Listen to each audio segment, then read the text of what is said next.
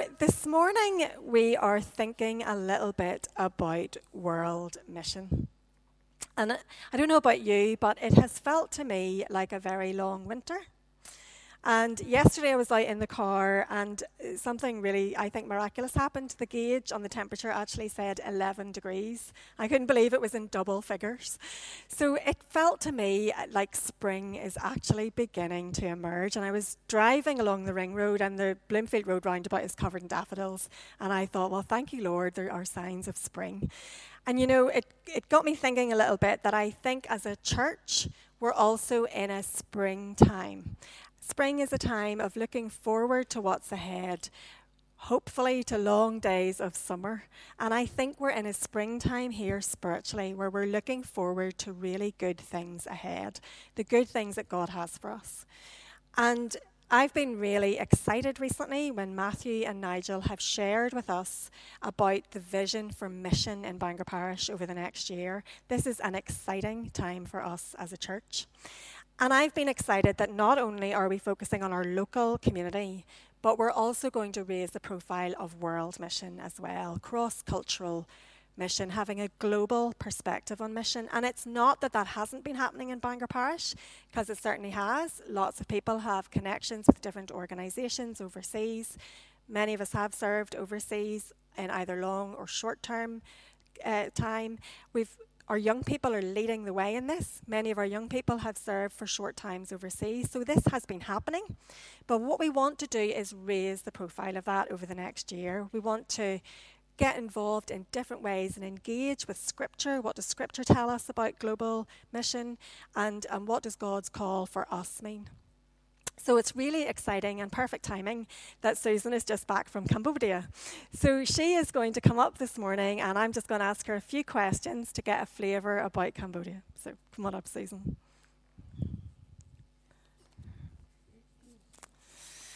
Good morning. I think so, yeah. So we're just going to get an intro. So Susan is going to be sharing on the 24th of April. There's going to be a special night where we're going to focus on Cambodia. But she's just going to give us a little flavour of that this morning. She has some photos and things to show us. But the first thing I wondered, Susan, was, why did you end up there? Like, how did God lead you to Cambodia? I guess it's a cliche to say that at 17 or 18, God really put it in my heart to spread his love across the world. But that is actually the truth of the matter. He really did. I have felt that strongly since I was very involved in the church at that age, and I really felt that. Fast forward to 21, I became a police officer, and I served for 30 years as a police officer. I retired, obviously, at age 51 then in 2016, so now you'll know how old I am. I went away from the church for a very long time, actually, and thank God and thank the Lord that he brought me back to the church, and he brought me to this wonderful church 6 or 7 years ago. I think that through that time, the challenge and the preparation for going to another country really, really began.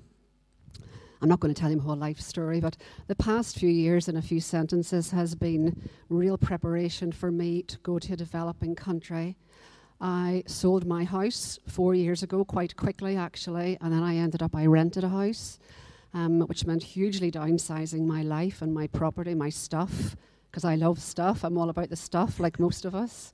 So I've learned to live quite humbly in the last 4 years in rented accommodation with very, very little. My belongings, as we speak right now, are in a 6-foot square storage space somewhere in Newton Ards, because I am kind of officially homeless, which I keep using as excuses for things to people, but I'm just sharing with friends and moving around a wee bit until the Lord finds the right home for me. Another challenge that I've had in the last few years is that almost 3 years ago, I had major surgery on my foot. This meant that I couldn't drive for 4 months. This meant that I was much I could do to wash my face in the morning. I just felt emotionally challenged, mentally challenged, physically challenged. And I feel that God really stripped me back then. It made me more vulnerable, which obviously as a police officer and as the sort of independent woman that I am, I'm not used to showing. But that was another stripping back experience for me. As soon as I actually was recovering from my foot, I got a skin cancer on my nose immediately after that. So that was quite a horrible procedure, of course, right in the middle of the face. So that was 3 months of no makeup, going bare. So really I just thought, Lord, you can't strip my life back anymore. But I see now that this was really in preparation because my life was stripped back more, going to another country. So it's really interesting that you faced a time of challenge, but now looking back, you can see it was preparation for something. So give us a little flavour about what you actually did in Cambodia. If I told you everything I did, would be here to 10 o'clock tonight. In truth, this lovely picture is taken from, I lived in a small apartment on the 9th floor, so this is sunrise, and this is the view.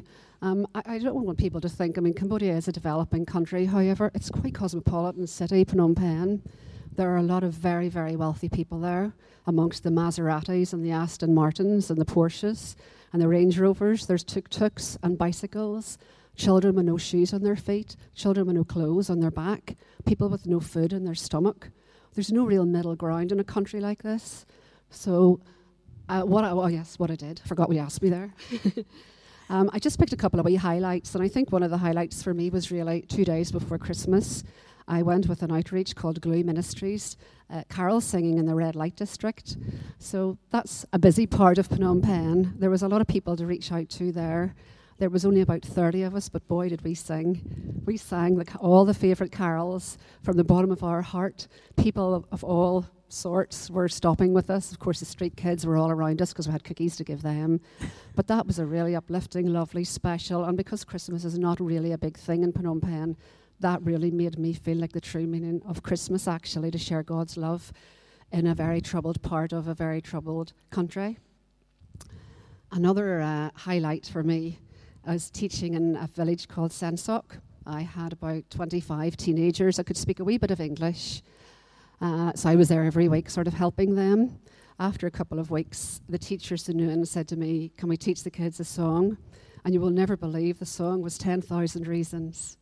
I can't believe that we sang that song this morning. I spent 3 weeks teaching the kids this song, and more importantly, not just teaching them the words, but teaching them the meaning of the song. And by the time we were singing it fully after the 3 weeks, it was unbelievable to see the love of Jesus coming out of them. It was just wonderful. So it's really making me emotional. Such a blessing this morning. I don't know if anyone planned that behind my back. Maybe you. It was just a wonderful blessing that happened. And of course, the biggest highlight of all, thanks to you wonderful people here and the fabulous donations that you gave me, the financial support.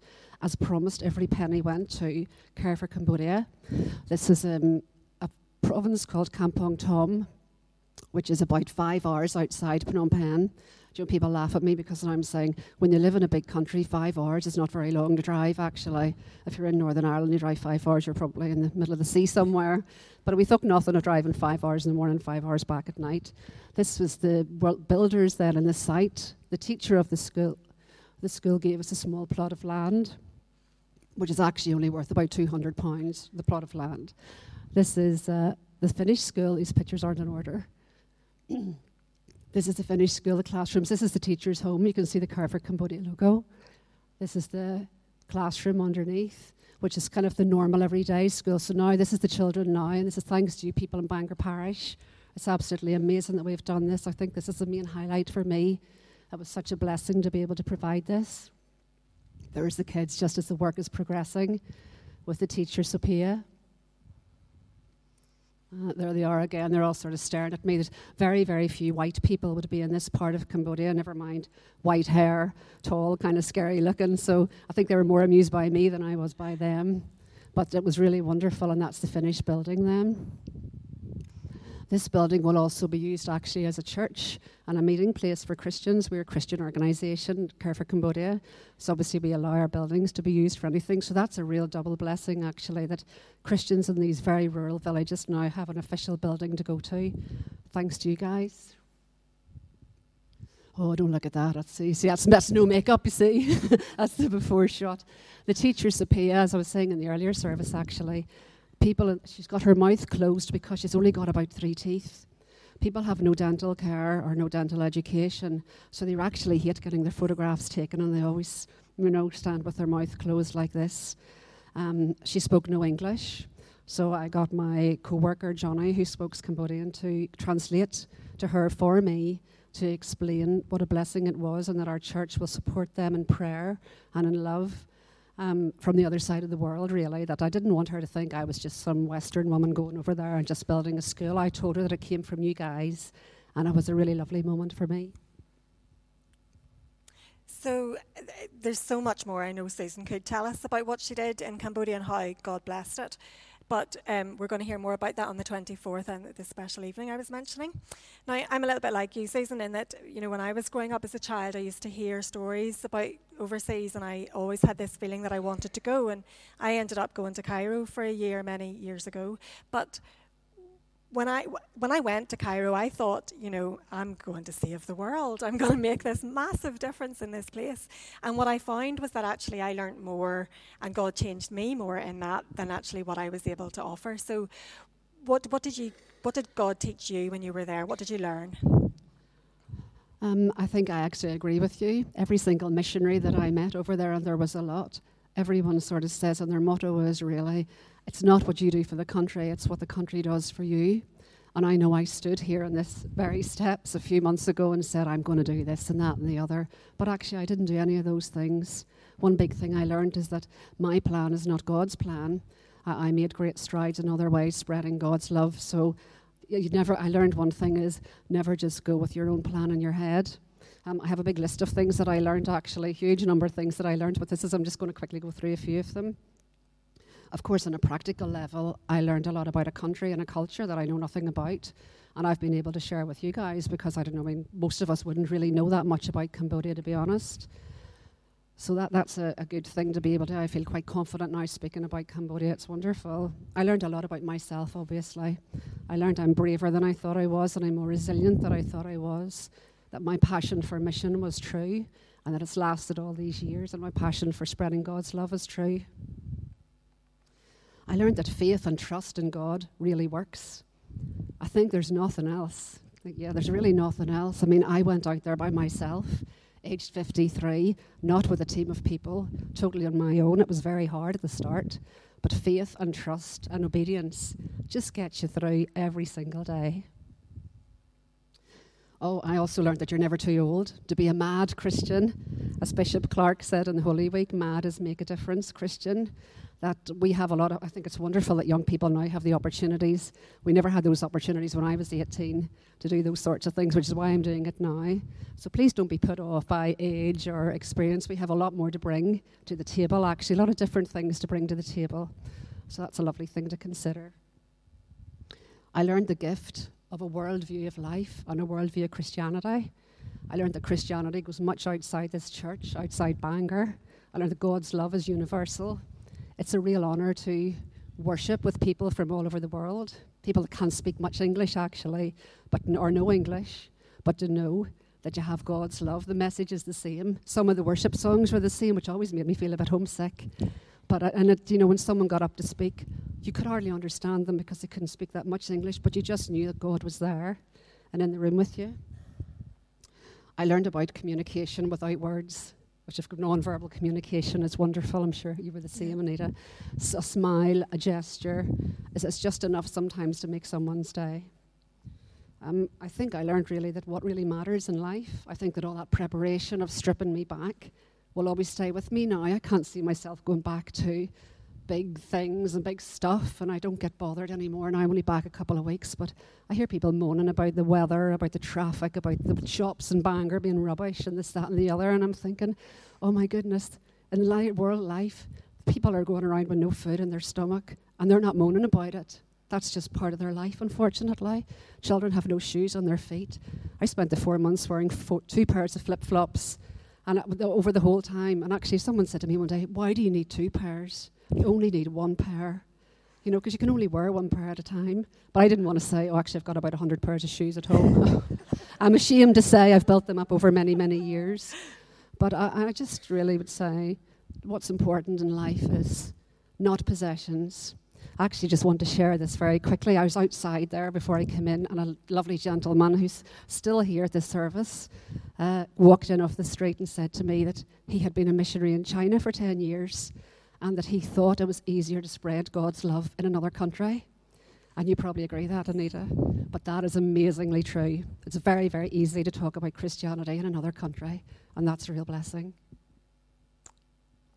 Oh, and before I go down, I just want to say thank you all for your wonderful love, prayers, phone calls. Imagine my surprise sitting in a coffee shop and putting on a pen, and Victor and Mo rang me one day, which I was not expecting at all. And the wonderful welcome back here, which I really humbly don't deserve, to be honest, but it's really filled my heart. Thank you so much. Thanks, Susan.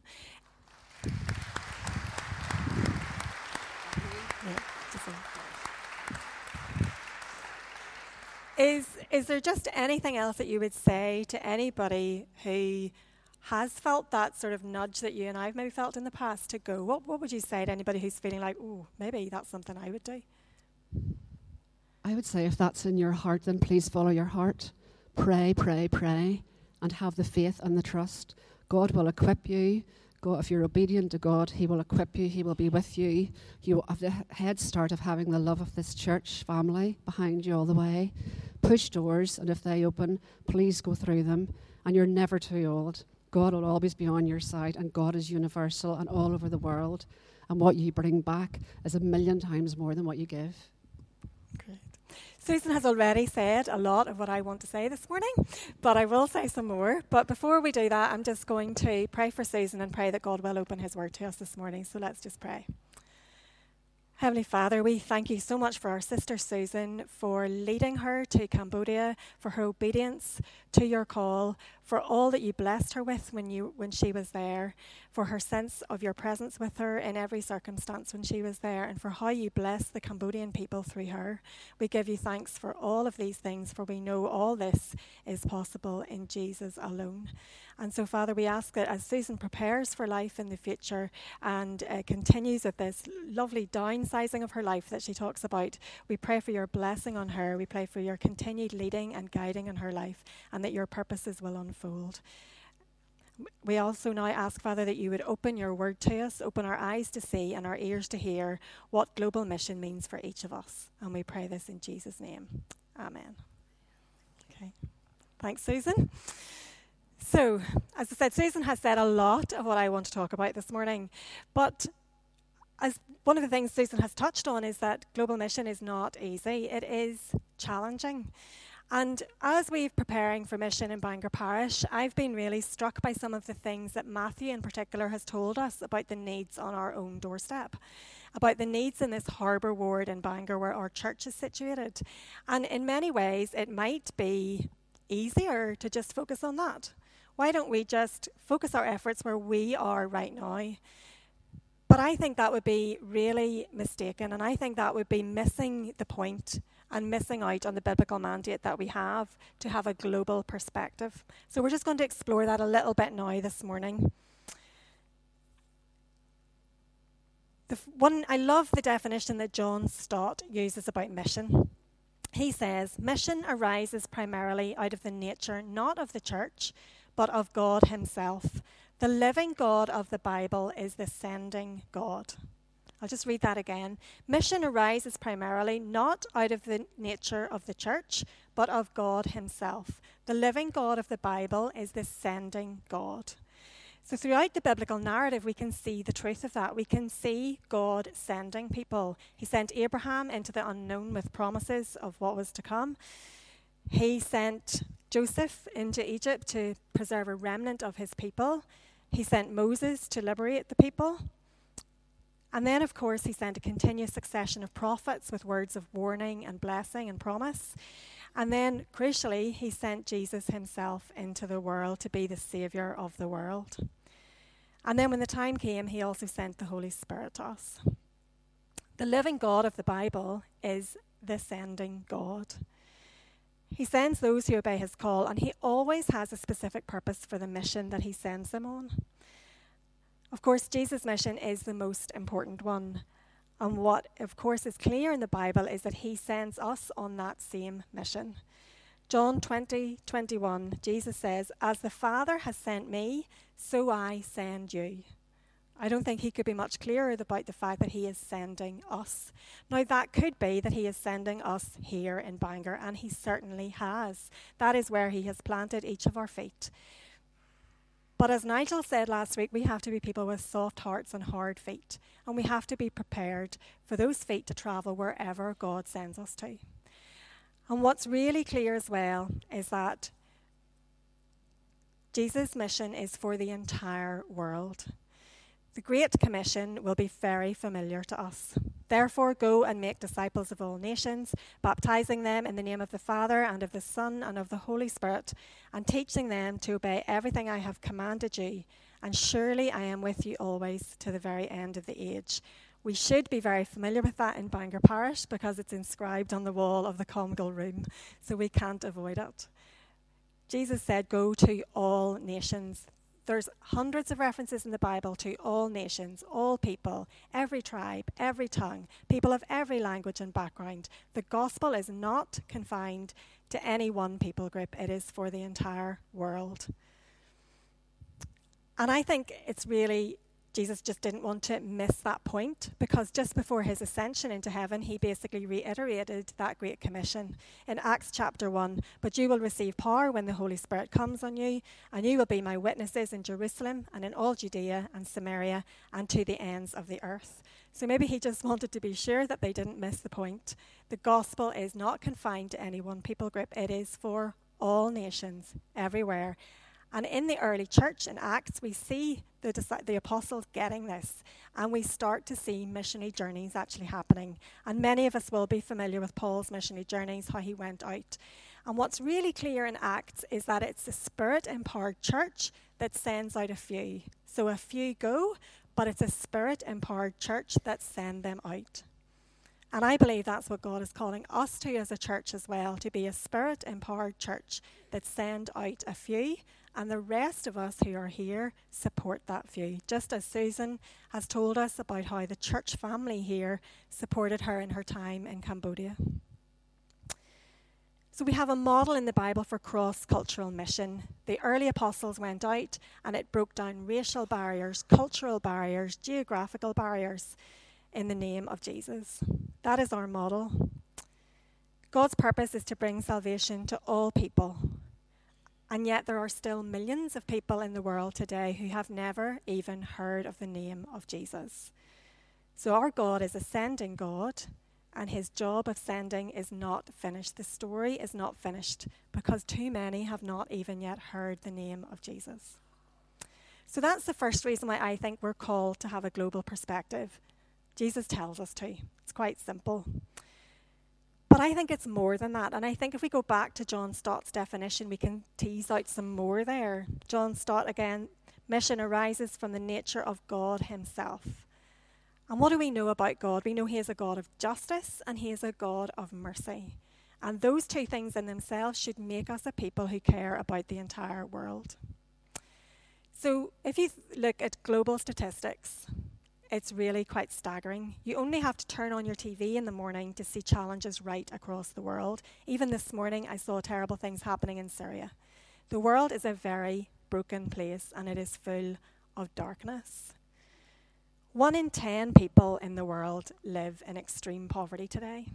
And that's people who live on less than $1.90 per month per day.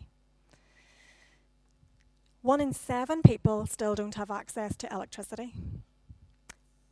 Millions of people don't have access to clean drinking water and sanitation. Half of the world's poorest people live in sub-Saharan Africa. A third of the food produced in the world today is waste. We just destroy it. And yet there are millions of people who are starving.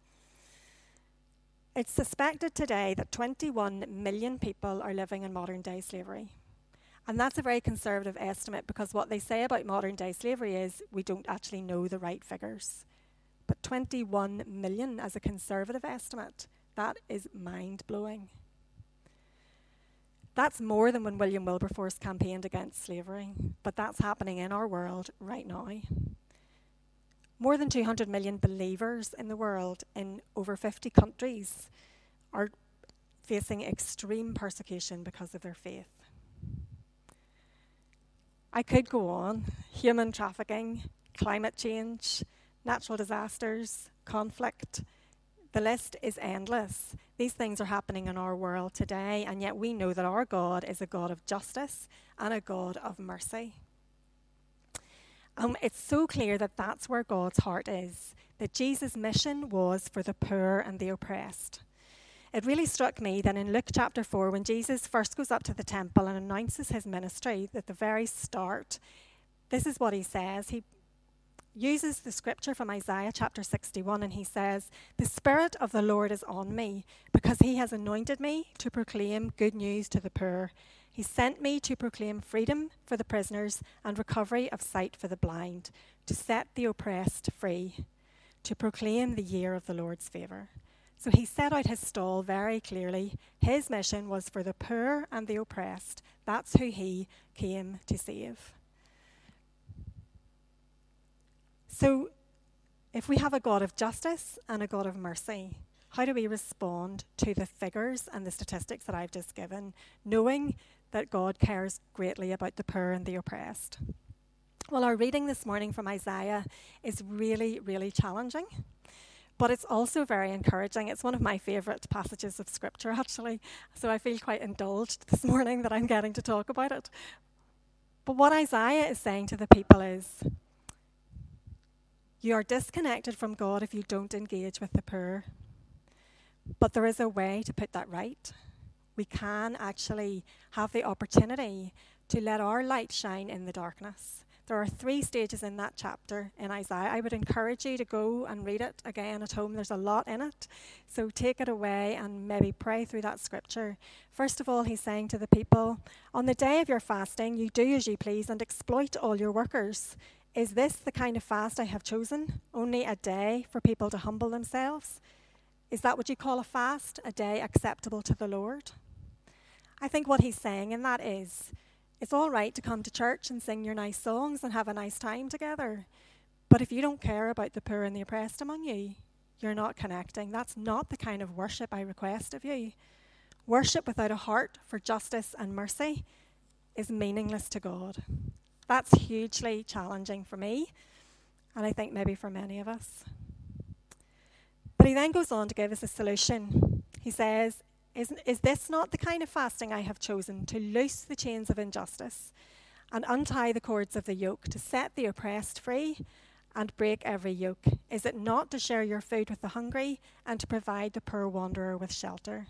This is Isaiah saying, this is how you connect with God. This is true worship. To share our food with the hungry, to provide shelter. Now, we may not all be called to go and do that directly, as Susan did. She directly provided shelter for a school in Cambodia. But we can all play our part. And what's really brilliant is that Isaiah says that if we do that, then our light shines in the darkness. It actually transforms us. And that's what Susan was saying about her time in Cambodia. I've certainly experienced it in my travels overseas. You think you go to do all this wonderful work, and we do, but actually it transforms us. So what Isaiah takes us through is this disconnection from God, a connection with God by connecting with the poor, and then a transformation that happens in us. Through following this and being obedient to God's call, we actually become the people that God calls us to be. If you spend yourselves on behalf of the hungry and satisfy the needs of the oppressed, then your light will rise in the darkness. Timothy Keller, one of the leading authors of today, writes a lot about issues about justice and mercy. And he says, a super-sensitive social conscience and a life poured out in service to others is the inevitable sign of a real connection with God. A super-sensitive social conscience and a life poured out in service to others is the inevitable sign of a real connection with God. So if we want to be connected with God, we have to pour ourselves out for other people. And if Jesus sends us on the same mission that he came on, we can see how he poured out his life for others. Jesus didn't just give to the poor, Jesus became poor. He was born into a borrowed stable. He rode on a borrowed donkey into Jerusalem. He was buried in a borrowed grave. He didn't just give to the poor, he became the poor. He totally emptied himself of status and took on our frailty, our suffering, all of our temptations, and preached and proclaimed the good news and sent us out to do that across the world.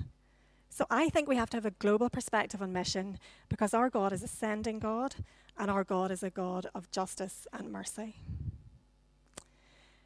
So as I said, this might mean different things to different people here. For some of us, we might feel that call to go. Certainly some of our young people are going this summer. Jack is heading off to Kenya. Lewis is heading to India. So they have been called to go and they've been obedient in that, and that is fantastic. The rest of us who aren't maybe going anywhere immediately, we can do our bit to support them. We can act. We can come along to the coffee morning to support them. We can pray for them. We can pray about these global issues. We can pray and seek how God would ask us to respond to these challenging scriptures.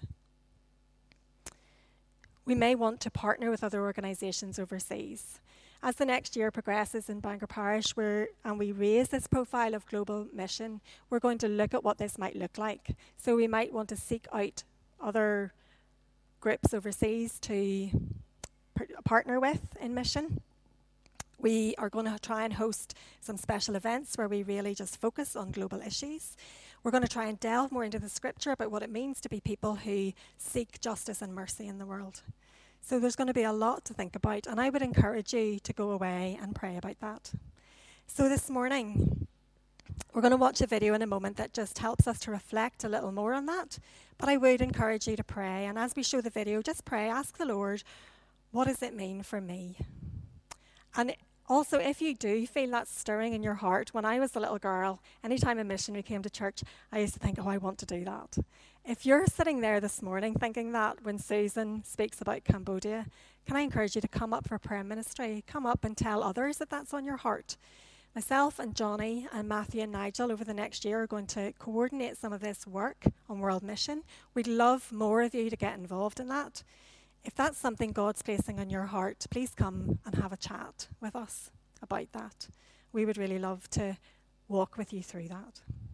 So I'm just going to pray briefly, and then we're going to watch a video.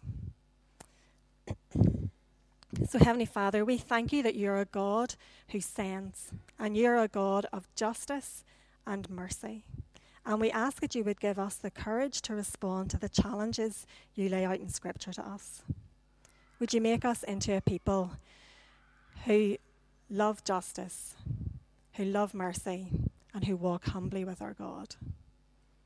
Give us soft hearts and hard feet to take your gospel to all nations. In Jesus' name, amen.